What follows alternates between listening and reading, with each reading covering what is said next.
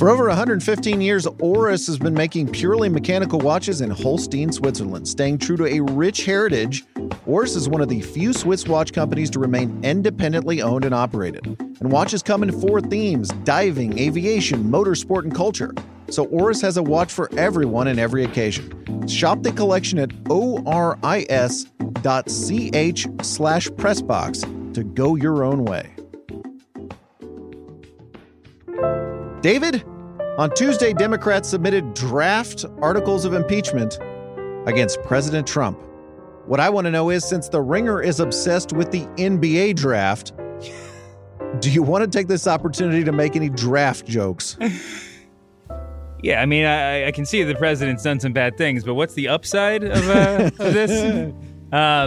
Can we get, like, I can't, let's turn on CNN, and wouldn't that be great if, like, Chad Ford, does Chad Ford even do the draft anymore? No, we should, is Woj going to be leaking the articles of impeachment? Oh my God. I once read Adam Schefter say that he was interested in trying to be a political reporter. No. Just for one campaign. And I think the idea was, like, could you do it, right? Mm-hmm. Could Adam Schefter become Jonathan Swan? Could one insider just transfer worlds like that? And we may have reached the time in history where it's appropriate that we can recruit Woj et al. To just cover impeachment, right? Oh, yeah. No, I mean, I think that basketball and politics are so intertwined at this point that Woj's power may extend into the political. Woj's power may just extend into the political sphere just by nature. I mean, just by the sheer power. I mean, volume of his sports world power. But yeah, I'd say let him have at it. Like, why not? What else is he going to be doing? I feel like Woj would be pretty successful covering the Yang campaign. I feel like that would really work. It's his new assignment. We're the Lottery Protection of Media podcast. This is the Press Box, a part of the Ringer Podcast Network.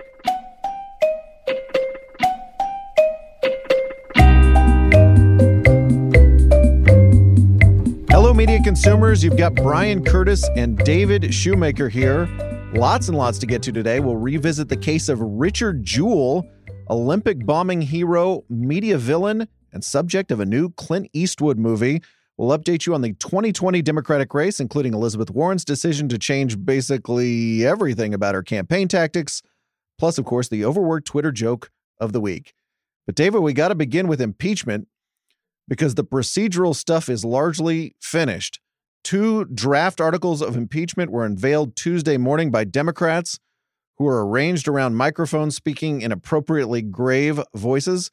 A 9-page document charges Trump with abuse of power and obstruction of Congress.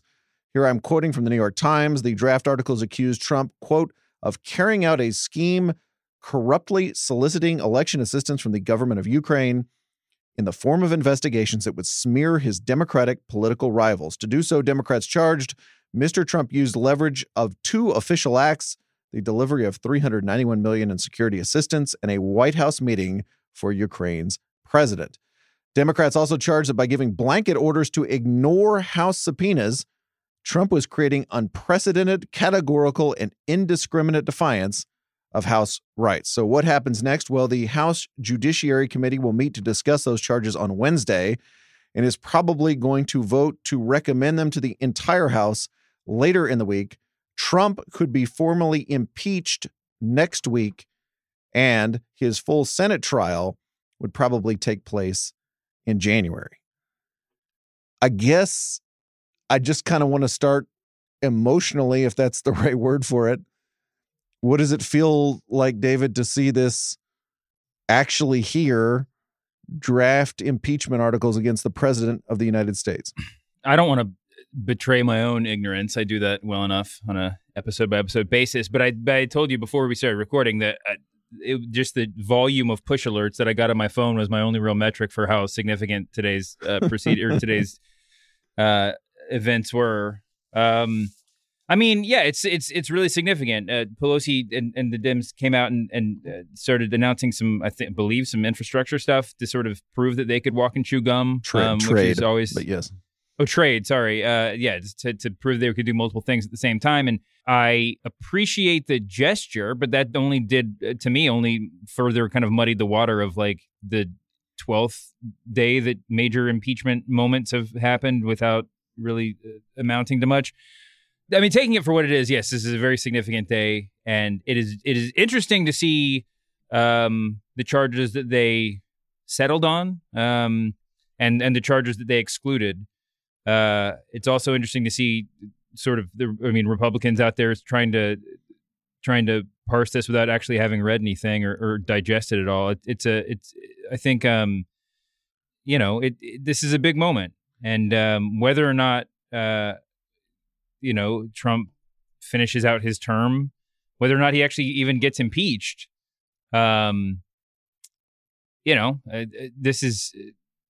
I don't think we can. I mean, I think, despite my sort of shoulder shrugging, I think we should. This is a day that we should take seriously, and this is a moment to sort of reflect on just how bizarre a situation this country's found itself in. A couple of points off what you just said. One, how chaotic and crazy is the Trump administration when the presentation of draft articles of impeachment seems, as you point out, like kind of just another day, if not a serious but not really that big a day in the life of the Trump administration.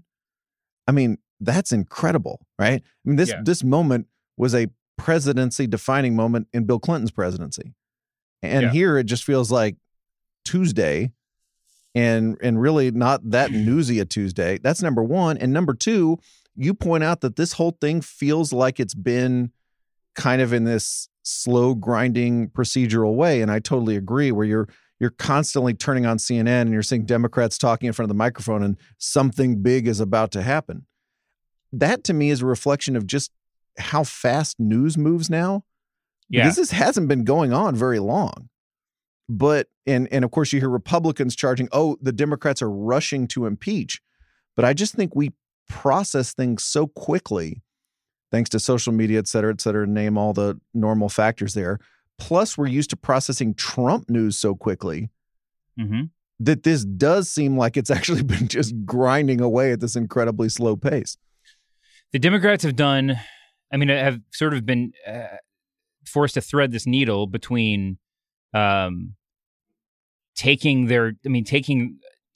things relatively slowly so as not to seem like they're jumping the gun, because that would certainly has been the charge at times. And also, having to deal with what you're just discussing, the kind of specter of monotony, of repetition, that sort of blunts the force of whatever, impeachment articles or whatever accusations surface. But yeah, I mean, we have to say that this is huge news, that you're right, because of the way we process news now, because of the way the news cycle works. It's this news is certainly blunted by all of that. But also there is real brand new exciting news that has come out yesterday and today in the investigation into the FBI's investigation into the investigation with the FBI looking into the Trump campaign and basically, I mean, and Bill Barr, our Attorney General Bill Barr's complete denial of the investigation that he, functionally was in charge of. And just as we're like pressing record now, he's out there in an NBC interview saying basically everything that investigation turned over is nonsense. Which is all to say, I mean, if that is what's overshadowing the rollout of the articles of impeachment, then that's justifiable. But it's just wild that we're in a situation where those two narratives are competing. I mean, not narratives; those two stories are competing. These are both just should send shudders up your spine. Absolutely. And they somehow, even though any reading of the stories is incredibly damning to Trump, or any honest reading, they seem to just cancel themselves out in a lot of ways because there's just too much news. And people just, again, you just sort of get confused or you're not quite sure what's happening. Even people like us who are allegedly paid to do this stuff. Trump was watching TV this morning. I know that's going to shock you. He tweets, to impeach a president who has proven through results including producing perhaps the strongest economy in our country's history. By the way, credit to Trump for inserting that perhaps. Trump doesn't strike me as a perhaps person. To have one of the most successful presidencies ever, he continues, and most importantly, who has done nothing, all caps wrong, is sheer political madness. He capitalizes political and madness. I also noticed today, David, that the Democrats' messaging has really improved. Here's Adam Schiff on the question of whether the Democrats are going too fast. He says the argument, why don't you just wait, amounts to this. Why don't you just let him cheat in one more election? Why not let him cheat just one more time? Why not let him have foreign help just one more time? And that, to me, strikes me as a very effective answer to the whole question of this is moving too fast. Is, and everybody's saying, oh, isn't there an election? There's an election coming up, right? Why don't you just wait? And the American public will have their say on whether they want 4 more years of Donald Trump. No, because he's going to cheat in the election. That's what impeachment is about. And cheat is a really good word here, not solicit help and ask for favors from Ukraine, all that stuff. No. He's going to cheat to win. So we can't wait for the election that we think he might cheat to win in. It's just as simple as that. But that is weirdly one of the more clearer versions of that argument that I've heard. You do mention the Democrats striking a deal with Trump on trade, which is really interesting because we haven't, I think, heard much criticism of Pelosi and her caucus for the political implications of impeachment recently.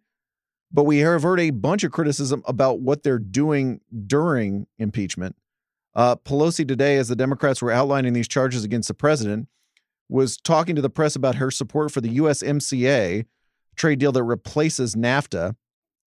Pelosi thinks she got a good deal.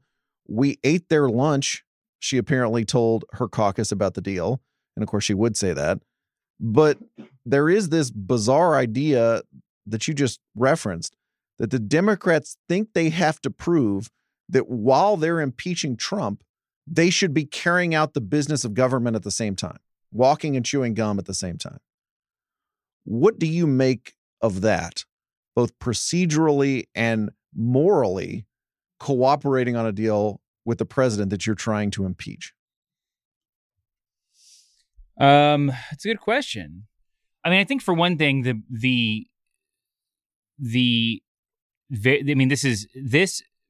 both the walk and chew gum concept and the speed of the process. I mean, the speed of the impeachment proceedings are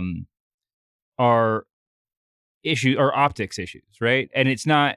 I mean, both of them are legitimate, separate from optics. But the reason why, I mean, you talk about how Adam Schiff's talking points have gotten better. They certainly have.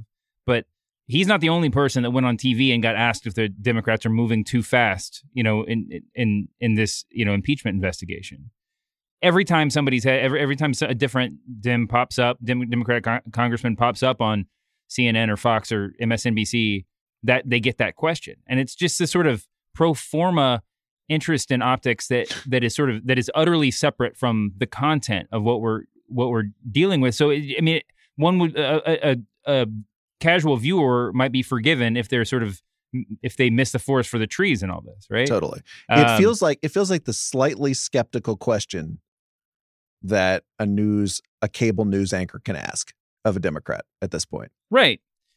To kind of show that they're unbiased or whatever. But it's just, it honestly sounds more like someone who hasn't engaged with the facts deeply, right? I mean, and that's not, I'm sure that's not the case for most of them, but it's become this, the question of optics has become, you're right, the question, the skeptical point of view, which is, really sad.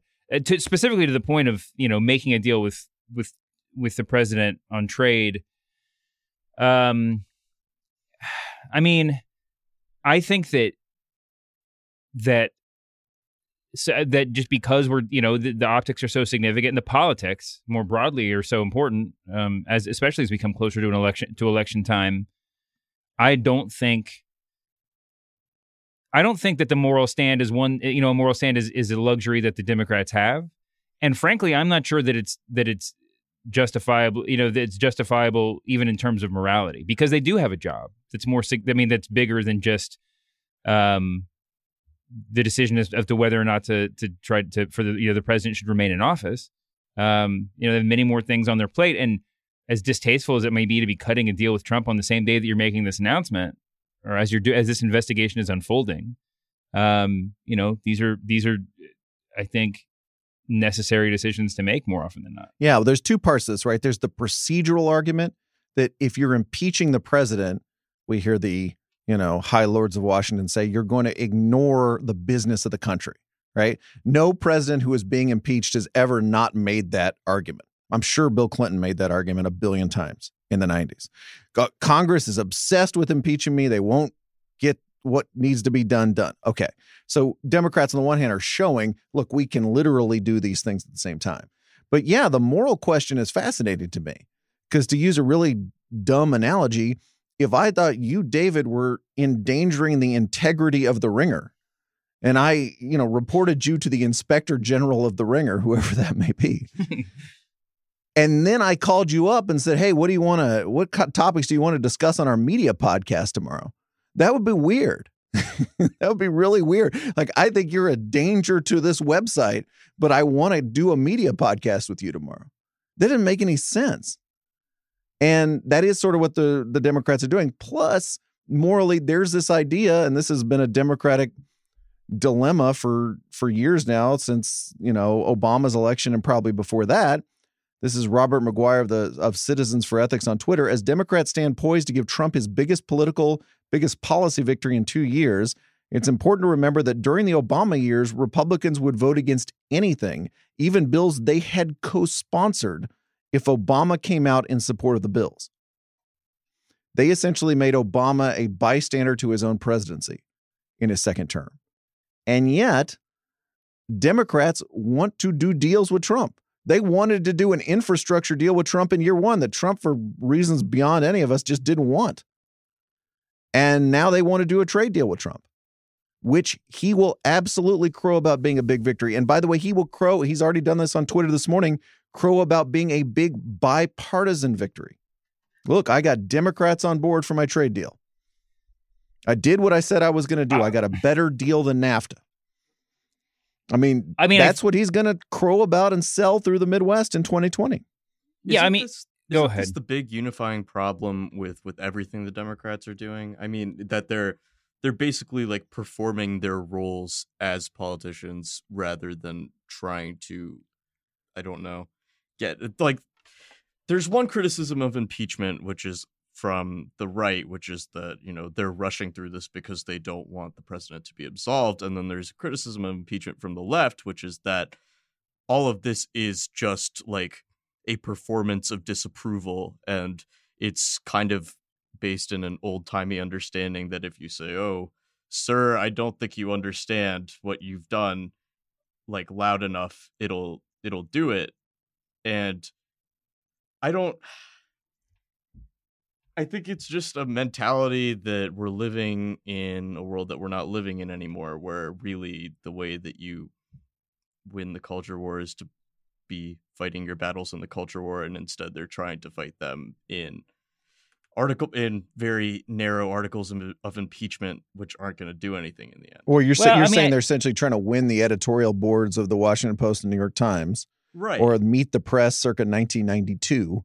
Like, oh yeah, you got him. Like, okay, right, nice. Rather than winning in the way people win now in 2019. Anyway, go ahead, David.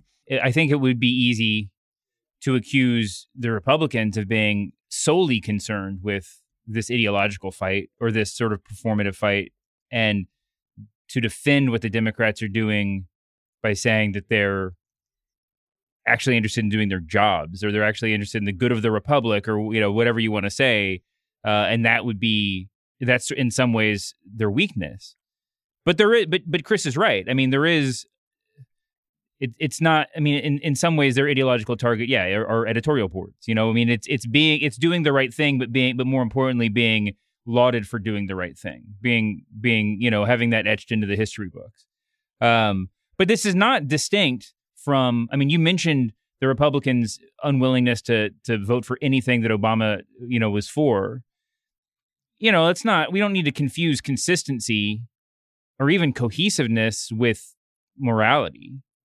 You don't have to have this, taking it back to your earlier question, but like, it's not indicative of some pure moral code to be, to basically be a legislative terrorist, and just to say no to everything. This is what we encountered over and over again with the debt ceiling, when like Republicans really seemed like they were willing just to let the whole thing blow up, because in some ways that fed their sort of base dinosaur ideology. But I mean, Democrats in those cases were forced to make deals when no one should be making deals in that situation, because we've been in this situation a million times before, and there's never been a showdown. And that's sort of where we are. The Republicans are changing the playing field, or changing the rules on the field, and the Democrats are forced to adjust. They're not pure in this, they're not. This is not an argument in favor. This is not a moral argument one way or the other. But it isn't very. Well, go ahead. I think it's an argument about using your power. Right? Republicans, when they got control of Congress, when Obama was president, were not afraid to use what power they had to make life difficult for him. That we look at that and be like, wow, this is seemingly counter to the interests of the United States in many cases, of the U.S. economy, as you mentioned with the debt ceiling. But they weren't afraid to exercise the power they had. Democrats seem afraid at some level to exercise. Nancy Pelosi didn't want to go down impeachment until literally there was a transcript that said, please impeach me. She didn't want to impeach Trump. They don't want to do that. Wants to make deals. Chuck Schumer and Nancy Pelosi want to make deals with Trump. They have wanted to since Trump got elected. Again, I just can't underline that enough. If Trump had done an infrastructure deal in 2017, that would have passed with bipartisan support. So again, they're just working on a completely different script than the Republicans. Last episode, David, we flailed away at the question of why is Rudy Giuliani doing this, aka being Trump's agent for hire in Ukraine. The New York Times had a big front page story Monday, written by 5 co-authors, that pretty much answered the question. And the answer is Giuliani didn't get to be Secretary of State. So he wanted to be pretend Secretary of State. Days after the 2016 election, where Giuliani supported Trump earlier than almost any establishment GOP figure, he was sitting at a cigar bar, the New York Times reports, in New York City, musing, how about Secretary of State, when he's thinking about possible jobs. As Chris notes, this is literally the plot of a House of Cards episode. If we hadn't canceled House of Cards, that would be literally a plot of the episode.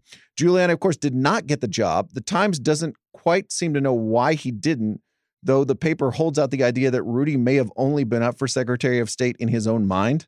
He was the only one who thought he had to get a chance to get it. Miraculously for this piece, the paper interviewed Giuliani's estranged wife, Judith. She says that not getting Secretary of State was a bitter disappointment, quote unquote, for Giuliani. Quote, he doesn't just like the spotlight, he craves it for validation. Well, I mean, that all rings true. Sometimes the Times comes through with the perfect answer. I think that, you can read you can make a lot of assumptions about what was going on in the early days of the pre-presidency of Trump.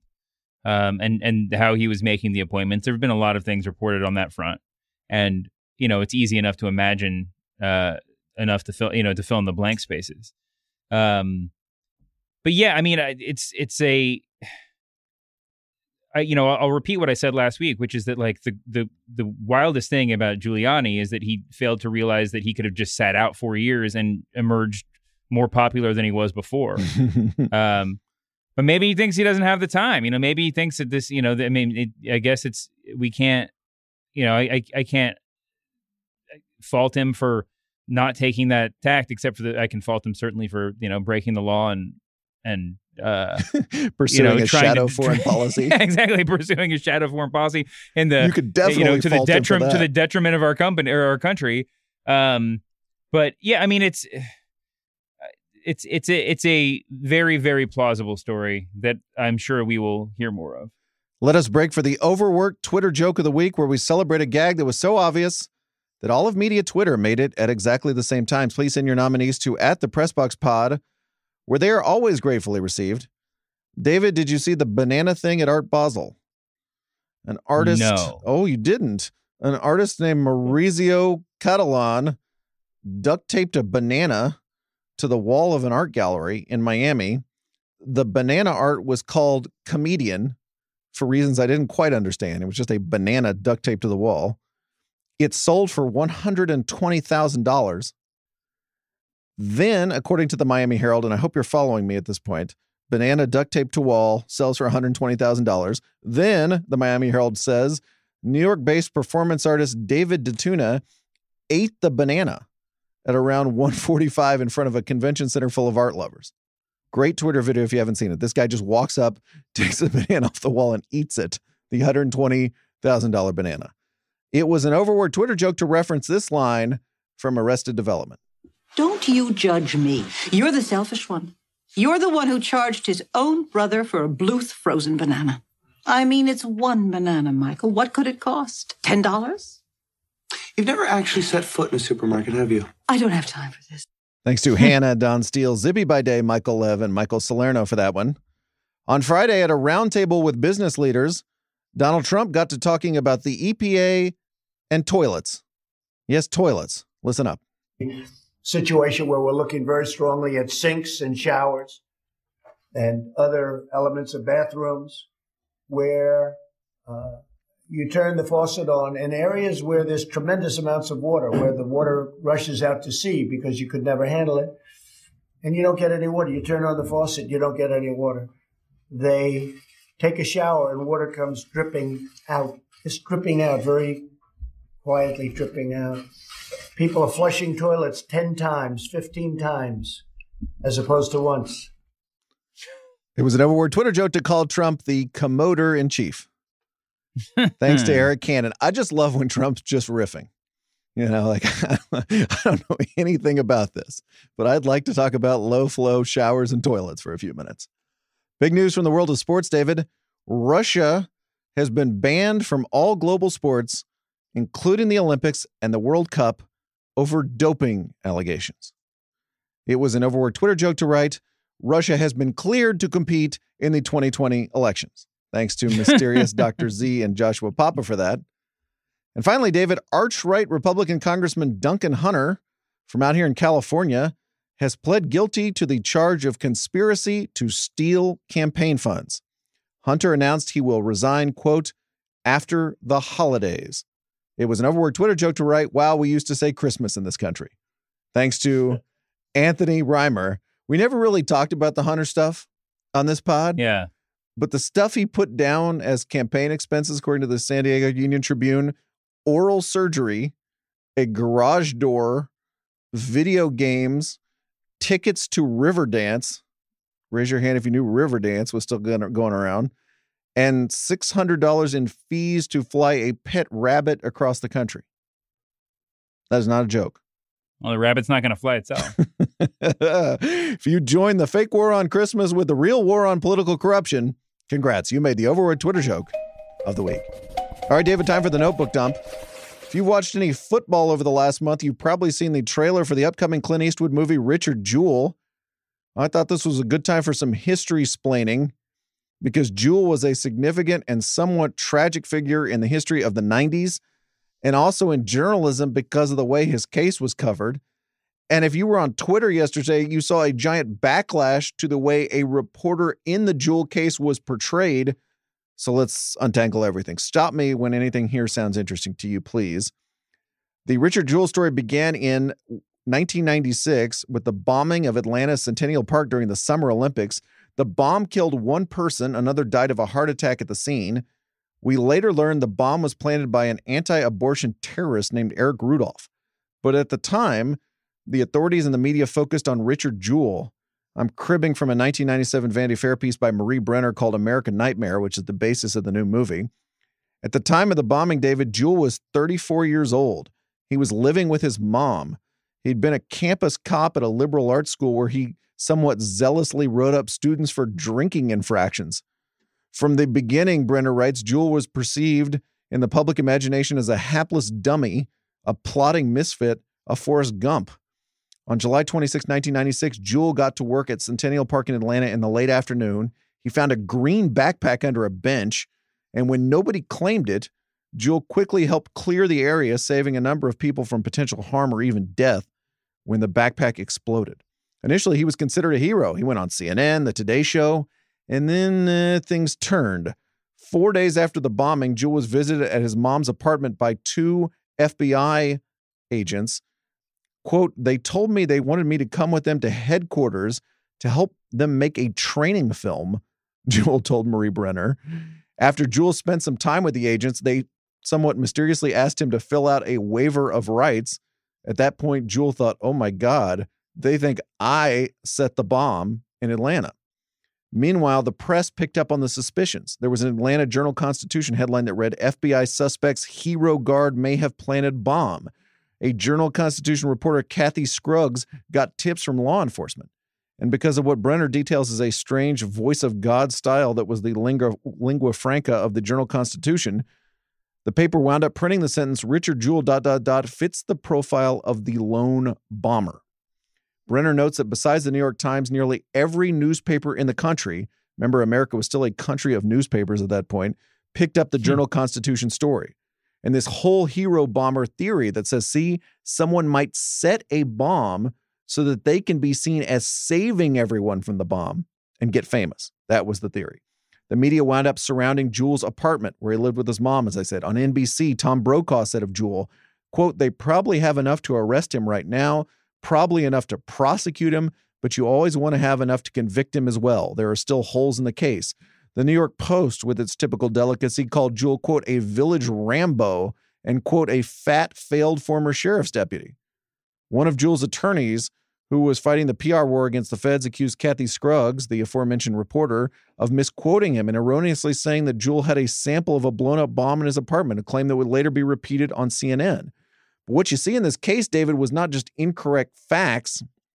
It was largely that the press was repeating what the FBI's theory was at the time, right? That was the problem. They were unskeptically swallowing the whole hero bomber theory rather than trying to poke holes in it. Jewell spent 88 days under a cloud of accusation, according to Brenner. Then he was cleared. He sued numerous media organizations for libel, wound up settling with NBC, CNN, and the New York Post. The Journal-Constitution won a protracted court case, and Richard Jewell died in 2007. So that's the long version, but it's just amazing to me. And of course, we've seen, dozens, 100 examples of this where it's not that there's some evil, nefarious press out there that's doing things, making things up, and all that kind of stuff, or whatever Trump would accuse them of. It's a press that is literally following what the authorities are telling them. And these guys suspect this guy might have been a, quote, hero bomber. So we're going to repeat that ad infinitum until he's basically convicted in the public mind. Yeah, I mean, so we've had a couple of stories like this where there's in the past year where lack of skepticism turned out to be a real downfall of various journalistic establishments, and in some ways, Trump's demonization has let journalists off the hook, because if you believe rightly that they're not some like insidious cabal that's out to push a political agenda or worse, then it's perhaps easy to overlook when they actually do get something wrong. But the lack of skepticism is like the great sin of journalism. And sure, I mean, like, FBI sources are the best kind of source, amongst the best kind of sources I'm sure that many of these journalists could hope for.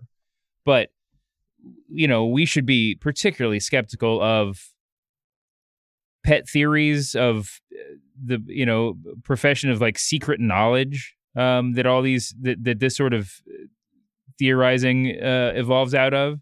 And I mean, it's not and to pivot a little bit, I was reliving a lot of this last night, and It was like It was like when you watch a documentary and you start Googling, like, what happened to these people afterwards. You know, like my household, we rewatched Hoop Dreams recently, and the movie got about like 5 times more depressing with the help of Wikipedia. I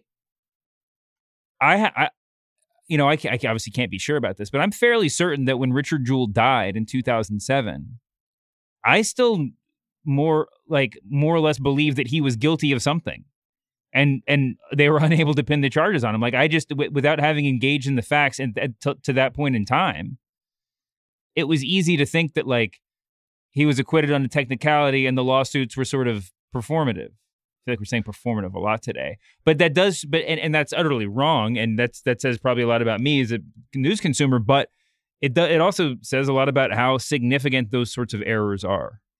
No, that's right. And I probably felt the same way, that at least you were kind of like, wait, is that the guy? Did he actually do it or not?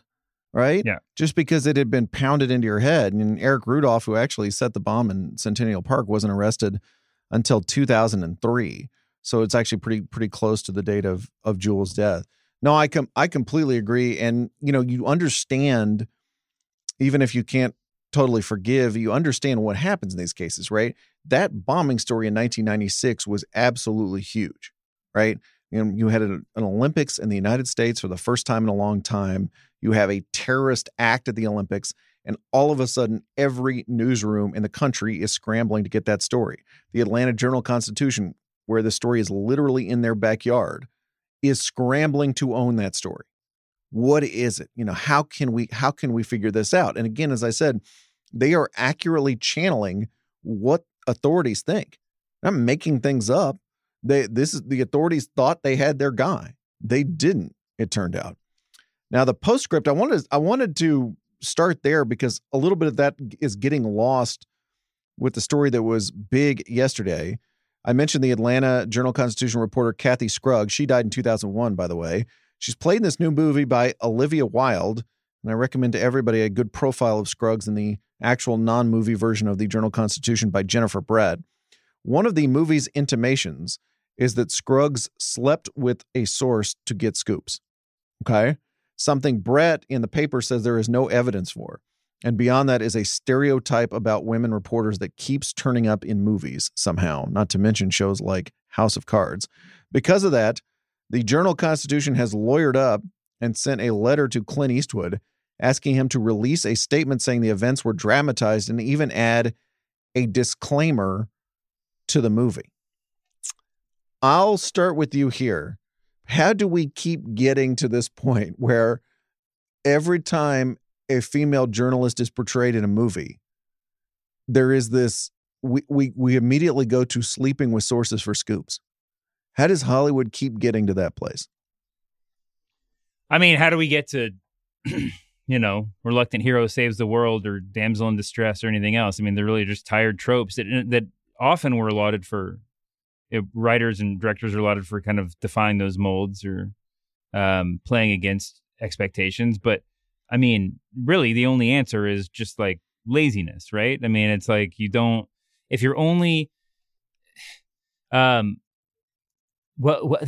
long ago who was, I forgot who it was. I don't know if I read this or someone told me, but, someone is trying to say what a bad version of screenwriting was. And you never, like when you're writing like an episode of ER, you never put yada, yada, yada where the medical stuff goes in. Or you always like, you have to, you need to understand the information, instead of coming back later, once you've when you figure out what kind of medical talk jargon you need and putting it in, you need to understand what they would be saying before you put pen to paper, right? I mean, you fully understand. And this just feels like that problem, and it just, perfectly perfectly exemplified that this writer, and who knows if it was the writer or if it was, if Eastwood or someone else had a hand in it, but like whoever came up with this literally has never encountered a human being that's a journalist before, with the exception of like press junkets. Totally. And probably has had very limited experience with like human beings on any sort of real level to think that like that is the way that these things work. And if your only exposure to a female journalist is watching other movies about with female journalist characters. then, I mean, that's the only explanation for this. And that just like, I think that's kind of says all you need to know about this creative process, or if that's not giving it too much credit. No, I absolutely think that's right. I would also top you with one more idea on that, which is that here's a problem with portraying journalists in movies. Journalists are really interesting. Their work is really interesting. The act of journalism is really boring. So you have to invent journalists doing crazy things to try to make that somehow cinematic. Like somebody making phone calls and typing away at their computer or looking at documents isn't interesting. So I think these people who make movies like this are tempted to then take these crazy extra steps and do all this stuff. Look at the last season of The Wire, right? David Simon was a journalist, and he went there into this cuckoo territory. Billy Ray, by the way, screenwriter of Richard Jewell, is the guy who made the Stephen Glass movie. In that case, but even then, right, Stephen Glass, who wrote all these crazy fictions and all this stuff, he was typing those into his computer. That was the actual act of making up all those stories. You know, it's not that interesting. And so I think part of it is like people get to this point where like, how do I make this character interesting? I don't think the movie Spotlight, I think it's sort of overrated just as a movie, but in terms of getting what the life of a journalist is like, it's probably pretty correct. You know, it's a lot of reading stuff, looking through books, and you have an occasional like dramatic interview, but that's it, you know? Yeah. I mean, and right. I mean, and there are equally kind of ridiculous depictions of journalists in films that, you know, most journalists would probably happily accept. You know, I mean, the sort of like John Grisham-y Southern fried journalist with like the, you know, cigarette in his mouth and the 6-shooter in the back of his pants or whatever. I mean, like that, like those don't exist either, but like they're, you know, but there are certainly versions of that you know, writers and journalists are happy to sort of accept amongst their number. But yeah, I mean, it's just, it's not a very interesting, I mean, the journalists are not by and large very interesting people. So I guess that does make a certain amount of sense. I'm all for the people at the Journal-Constitution standing on their desks to help say what the truth about Kathy Scruggs is and was, especially because she has passed away and she's not here to say it herself. I'm happy for them to write articles about it, to give interviews about it.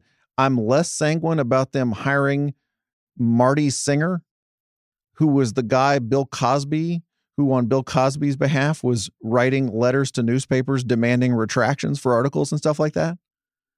As the press, do you really want to be in that business? You know, to put a disclaimer on the movie? I mean, it just, it all strikes me as, again, well-intentioned, but unjournalistic behavior to have somebody doing that kind of stuff on your behalf. I just don't, that's the part where I step off the train. Again, publicize it, correct the record, et cetera, et cetera. But to the point where we're writing, you know, stern letters and hiring people, I don't know. That to me is, I disembark before we get to that point. Well, I think just strictly about, I mean, when you talk about what the value of that is, I mean, I think that's a smart point, right? I mean, it's hard to imagine what's to be gained. Although Richard Jewell, I mean, not to draw a direct comparison, but one might have said that about him, and he won a bunch of his cases, and I mean, rightfully, and was rewarded. But I mean, I don't think anybody's going to be swayed by this lawsuit to the extent that they weren't already swayed by the argument that's backing it up. Yeah, it's not a lawsuit, but just that essentially they're just having a lawyer write letters. Right. So, you know, but again, I don't know if you're in the press, are you in the business of having a lawyer write letters because there's a fictional portrayal you don't like? I just don't like that doesn't just, as poisonous as it is, and I'm not letting Eastwood or those people off the hook. I just think there are other remedies to that you'd probably need to do as a journalist. Let's talk 2020, David. I want to begin with Elizabeth Warren and the way she's changed her campaign. She is, to use the campaign reporter lingo, taking the gloves off. No more Mrs. Nice consumer champion. And let's discuss some of the things she's doing, relying on pieces by New York Times aces Shane Goldmacher and Jonathan Martin. First thing Warren has done is she's given up her longish stump speech. She's given herself an edit. Now her stump speech is shorter and includes more audience questions. Why? Because that creates, as Goldmacher notes, more organic moments. Remember, the key to running for president in 2019 is the ability to go viral. Here is a legitimately touching one that happened earlier this month in Marion, Iowa. Listen to Warren take a question from a 17-year-old LGBTQ student. I was wondering if there was ever a time in your life where somebody you really looked up to maybe didn't accept you as much, and how you dealt with that. Yeah.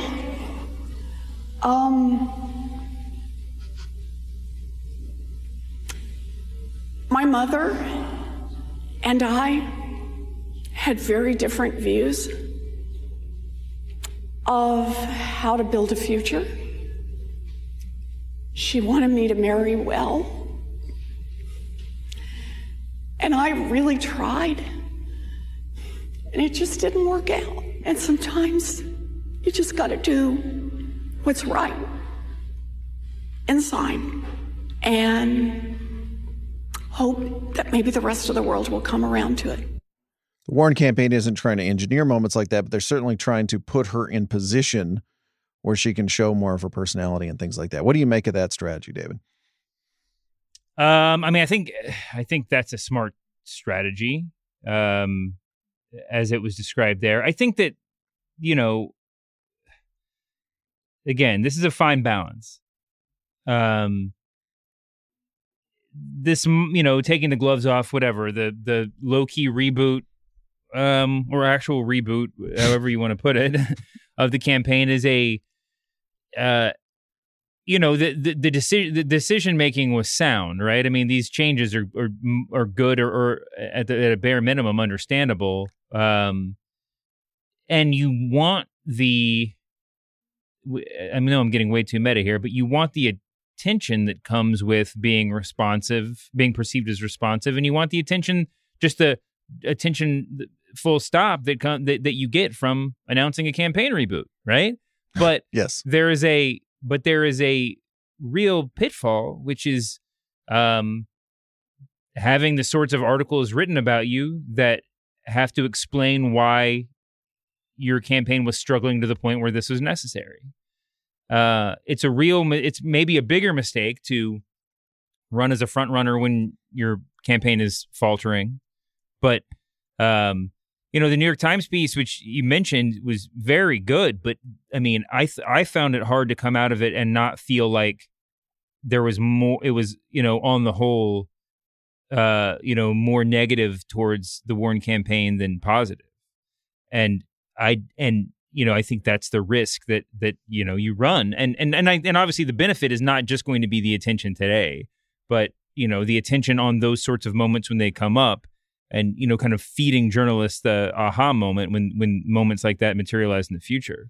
But you know, to have run the campaign that they've run to this point, and then to be kind of by virtue of a couple of polls in Iowa forced to be acting like the bottom's falling out, I think is probably a little bit unfair to what they've accomplished so far. Yeah, I mean, to me, in a way, it's the viral version of the Warren selfie line. Right? She got so much attention because she was willing to wait after all these events and take a selfie with everybody, which was her method of retail politics, right? Like, I want to have a moment, a human moment with you, person at campaign rally. And this is a way, I think, by doing more questions like this, that, you know, she's hoping that some of those human moments get transmitted to everybody else.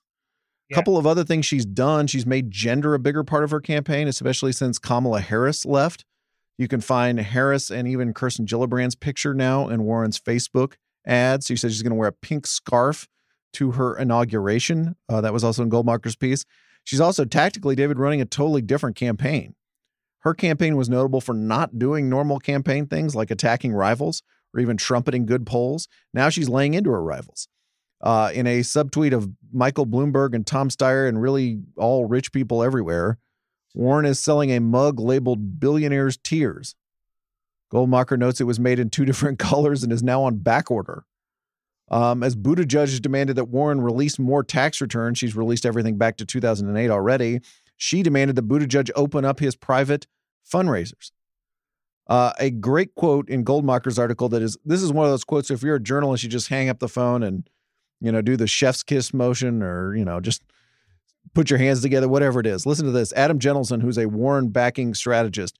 The great mismatch that's happening right now is Biden looks like he could beat Trump on paper, but not in person.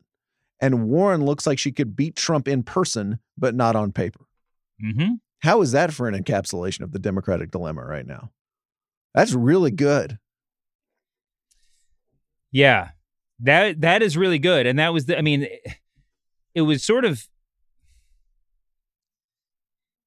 as good and as good as that was, the entire article up to that point, in so much as if it wasn't about Warren, was about Pete Buttigieg, right? And so and this brilliant kicker fails to mention him at all.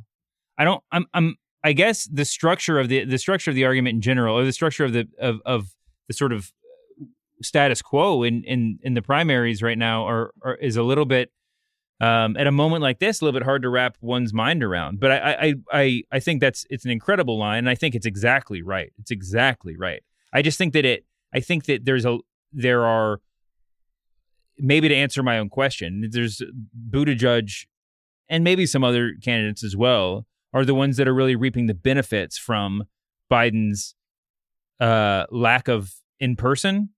And for some reason, Elizabeth Warren is not. That's interesting. Jonathan Martin, I mentioned a minute ago, has this whole game theory about who campaigns want to win Iowa if they don't win it. And Biden really wants, if Biden doesn't win Iowa, Biden really wants Buttigieg to win Iowa. Because Biden wants to blunt Warren, right? Biden's nightmare scenario is that Warren wins Iowa, New Hampshire, and the nomination is effectively locked, right? Mm-hmm. So Biden's like, if I don't win Iowa, I want Buttigieg to do it because I don't think Buttigieg has much life past those 2 early, mostly white states. And then I think I can execute my plan of winning in South Carolina and going from there. Again, all this seems crazily theoretical.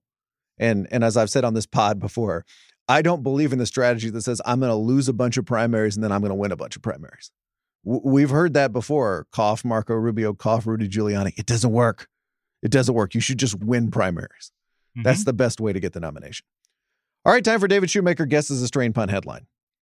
Tuesday's headline about the decline of the luxury sedan was OK Beamer. Fantastic. But yes, was fantastic. But our listeners had some that were almost equally fantastic. Jonathan Trieger says it should have been to Beamer or not to Beamer. The Mexican delegation suggests Mercedes-Benz. Mercedes-Benz, a certain simplicity there. Steve Boniferro had a great one. Is the Benz still mightier than the Ford? And Jump 6, you know me, when I like a great pun and I like just a perfect kind of compactness to it. So listen to this. Jump 6 suggests just some Audi that I used to know. Oh, that's good. Just some Audi that I used to know. This week's headline comes from Kyle Paletta. It's from Vanity Fair, David. It is atop a big Gabriel Sherman piece about Adam Newman, the founder of WeWork. Okay. Great.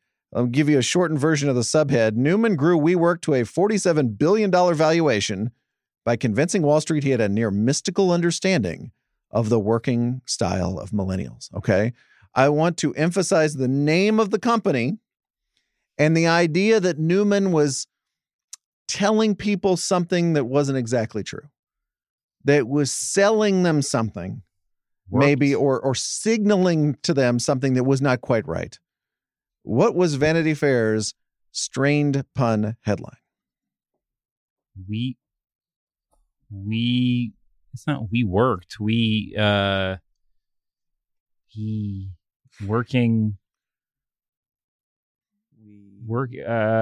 Forget we. Just go with work. Right, getting worked, being sold. What is it?